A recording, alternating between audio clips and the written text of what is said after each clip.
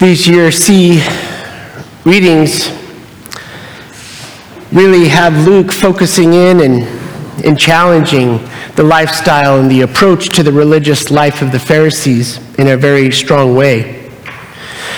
But as I was praying with this particular gospel this weekend, it reminded me of just the realities that still, from time to time, we can be reminded as a religious people who, what is the proper disposition for all of us when we come and we come to meet and to pray with our Lord as the Pharisee and the tax collector are doing so here in the temple this morning.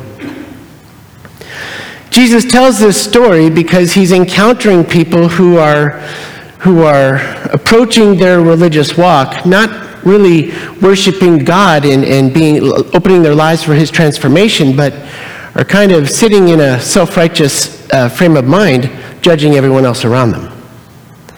And it reminded me of a conversation that I had a couple years ago on retreat with other brother priests, and one of our retreat directors, Father Chris Cartwright. We were sitting at lunch, and he says, talking about a situation that every parish priest, especially every parish pastor, has ever experienced if you've been at this long enough.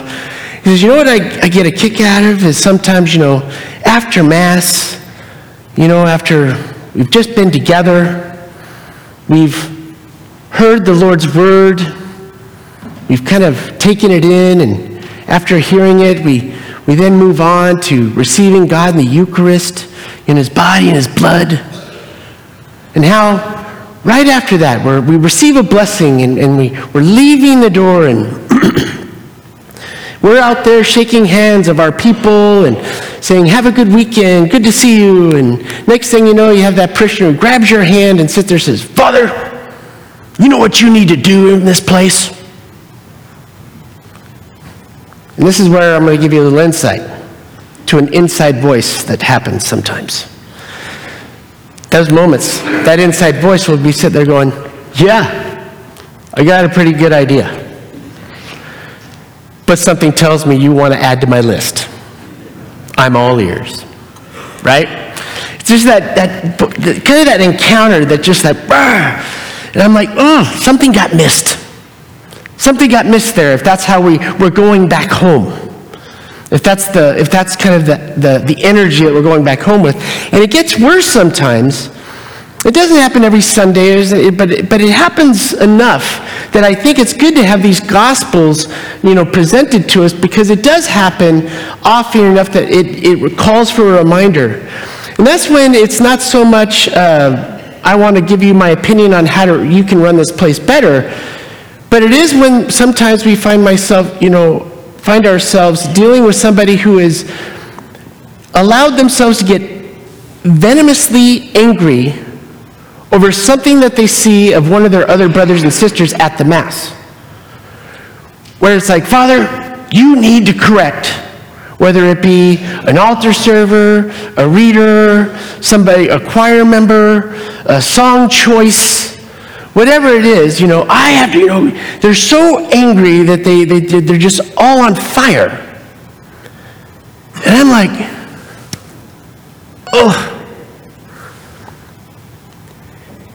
something has definitely got missed there. That's not how we're meant to go home. I mean, we begin every single Mass with a penitential rite for a reason. Because every single one of us is broken. We're all broken in some level, shape, or form. We all need God's healing and forgiveness. That's why we begin, recognizing that and approaching him for his mercy. And then the hope is, by listening to his word and being fed by him in Eucharist, we can somehow be packaged, better put together, so that we can be more successful and sent into the world to be his disciples. But sometimes that gets missed if we allow ourselves to give in to the temptation of the Pharisee in today's gospel. It happens.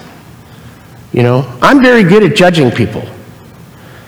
If you were to think about it, I say anywhere from 3 to 4 masses every Sunday, right? Think about what I see from this chair. You think I ever see things that I'm not exactly excited about? That wouldn't be a very good idea and wouldn't be a very good experience. And I don't believe I would be doing my job if all I was doing was pointing out our brokenness. What I'm supposed to do is to be guiding all of us to the one who heals the brokenness. Right?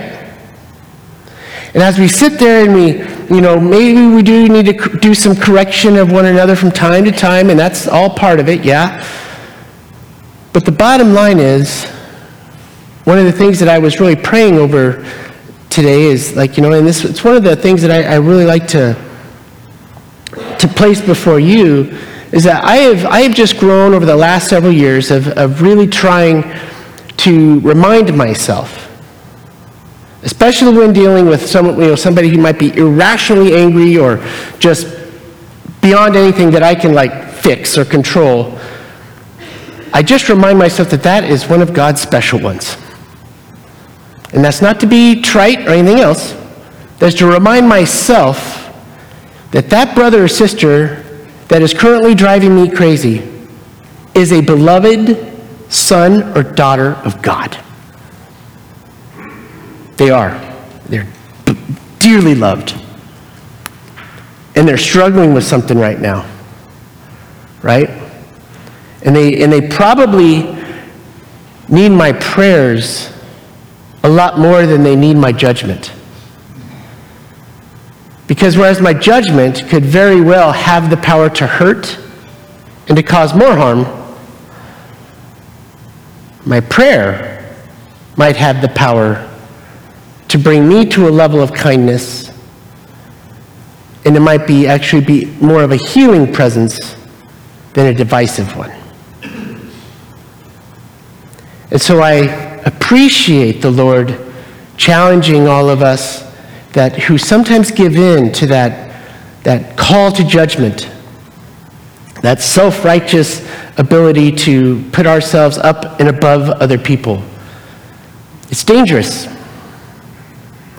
And that's not who we're sent to be.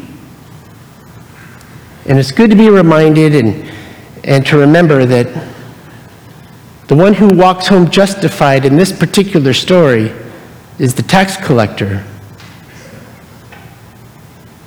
Be merciful to me, O Lord, for I am a sinner. I need you to help me. He's the one who goes home from the temple justified.